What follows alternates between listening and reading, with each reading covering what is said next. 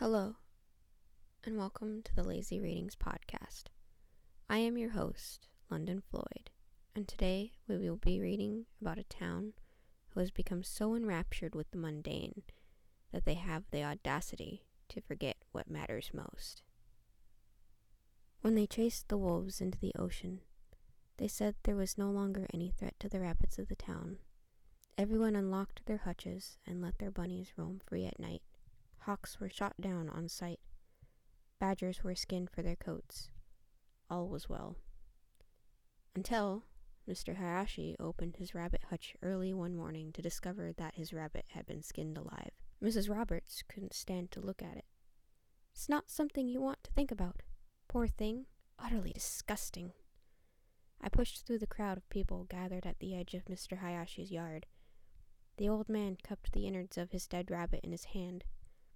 The blood from the rabbit intestines slithered down his wrists as tears streamed down his face. I spied Sandy Cromwell in the corner of my eye. She did not seem to be distracted by the macabre spectacle that was taking place before us. In fact, her face contorted in a kind of frustrated smile, like how someone is forced to deal with an idiot in customer service. She shook her head and excused herself from the crowd. 3 weeks later, it happened again. This time, Mrs. Roberts' rabbit was subjected to being comically gutted and strewn about her yard. The poor old woman nearly had a heart attack. And again, Sandy Cromwell. She was there, standing there with that same damn frustrated smile on her face. She was one of those kids who looked like she was in her 20s, but when you asked her about her age, she would roll her eyes and light one of her dad's cigarettes just to blow the smoke in your face. "I'm 14, you sick fuck," is something she would often say to the drunk old men who would catcall her as she passed by their smoke spot on Friday nights. Each rabbit was buried in the rabbit cemetery. The entire town would arrive for the event of a dead rabbit. Candles were lit, cotton scent not too strong, and carrot cake was eaten after. At school, our mascot was the Rabbit Man. His suit smelled of carrots and weed, and all he would ever do at football games is hop in one place and stare up the cheerleaders' skirts. Everyone loved him. The Rabbit Man was there that day, when Mrs. Roberts' rabbit was massacred, in full uniform nonetheless. No one knew why he was there in full getup. It was a Sunday morning, for God's sake. He didn't talk much, and of course no one could see his face, so he just stood there in the background, a menacing obelisk in a cheap fursuit. Sandy Cromwell did not like the Rabbit Man. She didn't like most people, but especially not the Rabbit Man. I noticed her shifting away from him, side-eyeing him as he hopped closer to the gory scene in front of us. The third rabbit death was the last straw for the mayor. He initiated a lockdown of rabbit cages, made a rabbit curfew for little bunnies out past dusk, and gave everyone the right to shoot any person or animal that harms the rabbits on sight, without repercussions. I didn't own a rabbit, nor did I want to. I didn't get the appeal of them. They smelled like sewer water and carrots, and the size of their teeth intimidated me. My older sister, Kestrel, was obsessed with them. She had 10 rabbits in her hutch, 3 of them albino. When word got out that the wolves had returned, she instructed me to sit outside at night with the shotgun and wait for the wolves to come back so I could kill them. Of course, being a young boy with more important things on my mind, I told her to go fuck herself with a carrot. Mom slapped me and told me to listen to my sister. Dad gave me the shotgun. So I sat there in the dark, a large double-barrel shotgun in my tiny 12-year-old hands. I asked my dad, "How the hell am I supposed to shoot this?" "Learn it yourself. Just keep those rabbits safe, you hear?" I rolled my eyes. No one ever told me anything I needed to know. It was always about those damn rabbits. And so I waited. It had been 3 weeks since the last rabbit death. The wolves, by my calculations, would be in someone's yard tonight to rip the rabbits apart. I feel like I must have passed out, because when I woke up, all 10 of the rabbits' entrails were strewn about the yard. Some of the carnage had splattered onto my clothes and hair. I pulled some fur out of my shotgun barrel. After I got a belt to my back from my dad, hot sauce in my skinned knee from my mom, and hands around my neck from my sister, I went to the rabbit funerals. The Rabbit Man was there again, freaky as ever. Sandy Cromwell stood far away from him as she could, but he seemed to follow her. I noticed bruises covering Sandy's thighs that weren't there before. Her smile was no longer there, but her frustration lingered in the furrows of her brow and the grinding of her teeth. Sandy left halfway through the funeral, and in my stubbornness I managed to evade the temperamental lecturing from my family about leaving a rabbit funeral and sneak through the crowd to follow her. I followed her through the brushes in my yard and deep into the woods on the edge of our lot. She seemed to know that I was following her. She tilted her head over her shoulders as she ran, a smile peeking out from behind her long blonde hair. "Wait," I yelled. She pushed on, faster into the trees, dodging through the bramble with ease. She was so fast, at points I thought I saw her crawling on all fours, kicking up dirt and moss with the backs of her feet and hopping over tree roots with confidence. I followed her, deeper and deeper still, trying not to trip on my own shoelaces. My hair got caught in the wisps of leaves that stretched out to grab me with predatory claws. I managed to pull myself free, calling to Sandy once more. "Sandy, wait!" I saw her stop up ahead. She stood there, a deer caught in the headlights of my gaze. Her nose twitched, her eyes blinking. "Sandy!" I called to her, frantically pulling leaves and tiny branches from my hair. My breath caught in my throat. "Sandy!" She stared me down, her fingers contorted in such a way that they resembled the claws of a wolf. Her lip curled in defiance, her gaze shifting up and down my skinny body, almost as if she were disappointed in me. I looked down, uprooting a tuft of grass with my feet. The sound echoed around the awkward silence. A familiar sound, kind of like when you crack your back after sitting in the same place for too long, painful and satisfying at the same time. Sandy backed away from me, her nose twitching once more. "Why did you follow me?" I shook my head, suddenly realizing that I had never heard her speak before now. Her voice was gravelly, like she'd been smoking a pack of cigarettes every day since she came out of her mother. It was mildly seductive, reminding me of the enchantresses in old B-movies who'd seduce unsuspecting men and steal their money. I choked on my words. "What?" Sandy turned away from me, her hands balling into fists, and her voice turning into a whisper. "No one follows me but him, the rabbit man?" Sandy's brows furrowed, her light blonde hair falling into her face. "You see him too, don't you?" I tilted my head in confusion. "I mean, everyone's seen the rabbit man, Sandy." She rolled her eyes and sat down on a large rock near the center of the meadow. She ran her fingers through her hair, biting her lip. "No, dipshit. Like, you see him. You see how fucking wrong he is." "I mean, yeah, he's creepy," I said, shrugging. Sandy pulled a cigarette and lighter out of her blouse. She lit the tip of the cigarette, took a long draw from it, and said, "The rabbit man fucks me, you know." She said it with such bitter honesty that it caught me off guard. "What?" Her jaw tensed, and she changed the subject. "Why did you follow me?" I stood there in silence with a slack jaw before blurting out, "Did he do that to your thighs? Why the fuck do you care?" I thought about it for a moment, the answer sliding down my tongue and slipping through my teeth. "Curious. I've never really been the type to feel empathy. I just wish people told me what I needed to know, or what I thought I needed to know." She shook her head and took another draw from her cigarette. She seemed to hesitate, sinking into a fetal position on a rock at the center of the meadow. I tiptoed closer, somehow afraid I might disturb her in her silent turmoil, but curious as to what she had to say. I sat next to her on the rock in silence for a few moments until she spoke. "When I was 9, he led me here. He led me here to this spot. I don't know why I followed him. It was all okay at first, and then he took off his mask, and now I can't feel anything between my legs anymore." "You saw the rabbit man without his mask?" "Yes," she whispered. "Well, what does he look like?" Sandy paused, her hands shaking, tears falling into her lap. I felt like an asshole for prying, and I probably was, but the rabbit man was one of the freakiest mysteries surrounding the town. To my horror, I realized that no one gave a shit about the rabbits until he showed up 5 years ago. After that, he became our school mascot, and everyone insisted on owning those fluffy little balls of shit.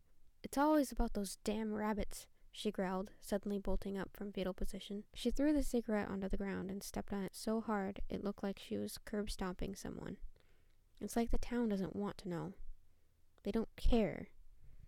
Sandy turned to me, the tears in her eyes evaporating from the fiery anger that now took their place. Her lips curled in a sultry smile. her tongue caressing her teeth in a way that made me shiver. You want to know a secret? At this point, with everything she told me, I just shrugged and said, yeah, sure. I've been killing them. The rabbits. I tilted my head in confusion. Why? Because it's always about them. Every goddamn day. Do you think it's weird that the town puts those little fuckers above us? I mean, yeah. I want them to suffer. The people who let him rape me. I want them to know what it's like to be torn apart from the inside bit by bit. I want them to see the wolf that I become. To see their precious rabbit screaming in pain the way I did when I lost my virginity to that thing. We sat in another awkward silence, this time much longer than the last. Finally, in my stubbornness, I blurted out, but seriously, what does he look like? Oh, you'll see. She put the cigarette out on the side of her leg. I noticed a bunch of burns mixed with bruises littering her skin like a toxic waste dump. I've got a plan for the rabbit man. Her lip curled back, a low growl erupting from deep inside her throat. Her fingernails dug into the rock she was sitting on, mineral deposits flaking off onto her fingers. Sandy stood up. She flicked the cigarette butts into a large pile of butts near the rock. She looked me up and down, and with a little grumble, uttered, "Thank you for noticing me, kid." "No problem," I said, scratching my head. "But you're a kid too, you know." Sandy's eyes became distant, like she was in a trance. "Not anymore." Suddenly, she turned to me, her eyes glowing an ominous blue in the darkness of the trees. "They said the wolves are back, but there never were any wolves, only monsters in cheap fursuits." And with that, she walked into the forest. I still didn't know what the rabbit man looked like, and it frustrated the hell out of me. I went to church later that day with my family. The preacher held his rabbit aloft, the sheer girth of the rabbit obscuring his face as he spoke the sermon. "Praise be to the rabbit, and damnation to those who have the audacity to open the hutch." Everyone said amen, but I just rolled my eyes. Just another day of everyone sucking the rabbit's foot in hopes they get lucky and go to heaven. As always, I was bored, my head resting in my hand, and my hand having the annoying urge to masturbate. I thought about Sandy and her long blonde hair. I thought about what she said to me and how she said it. I thought about the way her lips curled back in a sneer, how her knuckles tensed as though she were about to claw someone's face off. The look of sheer anger on her face. It fascinated me. Never in my life had I seen someone so bitter, so deeply enraged to the point of breaking. Emotions fascinated me, and I feared them. I admired her for taking initiative. The doors to the church were flung open in a violent thrust. Everyone turned at once to face the intruder. It was Mrs. Roberts, her curly gray hair covered in blood and her face contorted in a delirious trance. I saw..." Her voice trailed away, as did the color of her face. The preacher stepped down from his pedestal, quickly making his way toward the distraught old hag. "Clarice, sweetheart, what happened to you?" "The rabbit hutch at the school. Gone. All gone." The church erupted into cacophony of festering, irrational resonance. I was at the center of the hurricane, indifferent to everyone around me. I saw nothing wrong except for the comedy of it all. It was like everyone in the damn town was an actor in an over-exuberant soap opera, and only Sandy and the rabbit man existed with me in some other alternate plane of existence. "What should we do?" an old man wailed at the back of the church. I never bothered to learn most people's names, since they never bothered to learn mine. "We must find the wolf that did this and burn it. Tear it limb from limb. Make it suffer." I rolled my eyes. "Here we go again," I mumbled to myself, taking my butterfly knife out of my back pocket and waiting for the mob to organize. Suddenly, the crowd went silent. The preacher clapped his hands and put his finger up to his mouth. "Shh! Everyone, did you hear that?" There was a long, deafening silence, followed by a muffled howling. "Wolves! The wolves!" Mrs. Roberts screamed, clutching her bosom with uncomfortable fervor. Outside, the rain beat against the stained glass window, droplets of water dripping down the face of Jesus. The church lights flickered. Lightning flashed, and then, for a moment, there she was, peering through the stained glass, a fiery flicker of pure disdain burning in her eyes. A wolf's head rested on top of her own, her lip curled back in a vicious snarl, her knuckles bent and ready for the kill. "It's the wolf! Kill it! Tear it limb from limb!" The church collectively grabbed what they could. Chairs, fire pokers, candles, anything that they could find to kill a wolf. I put my butterfly knife back in my pocket. The mob of distraught churchgoers ran like sheep through the muddy grass. "Don't let them get the rabbits!" The preacher held the holy carrot aloft, his nose twitching violently. I spotted Sandy out of the corner of my eye, slinking between the trees. She seemed to be circling all of us, silently aloof but wanting to be seen. She howled, her voice beginning to waver. "Where is it? I hear it!" The mob frantically looked around for a source. I locked eyes with Sandy, and I finally understood. She wanted us to follow her. All of us. I waved my hand, beckoning the mob to listen to me. "The wolf! It's heading toward the school!" I led the erratic, disheveled crowd through the rain. I felt like a shepherd who was forced to lead a bunch of sheep to a slaughter. I shrugged it off, keeping my thoughts on Sandy, who was now running at full speed through the trees, hopping effortlessly through the bramble. We soon arrived at the school, and to my dismay, I felt legitimate shock for the first time in my life. On the school doors, the words, "Fuck the rabbits," were written in messy handwriting with what looked like blood, but what really shook the town, what caused the mayor to shoot himself in the head, and why Mrs. Roberts had a stroke, what made Mr. Hayashi claw out his eyes, and caused my sister to lose all her hair, was the rabbit man. He was hanging from the rabbit statue, just his head. His body was found later in the forest, by the rock where Sandy would sit, his organs gutted and strewn about the meadow. The rabbit man's mask was peeled back to where he no longer bore the face of a rabbit. His face was twisted in an erotic grimace. He wasn't human. At least, that's what it felt like when I looked into his eyes. His eyes were glazed over, a soulless black. I shivered, and in that moment I realized what Sandy meant when she said that there were never any wolves, only monsters in cheap fursuits. I glanced upward, the moon beginning to rise in full right above the school. In the silhouette, I saw her, the wolf head sitting proudly atop her own.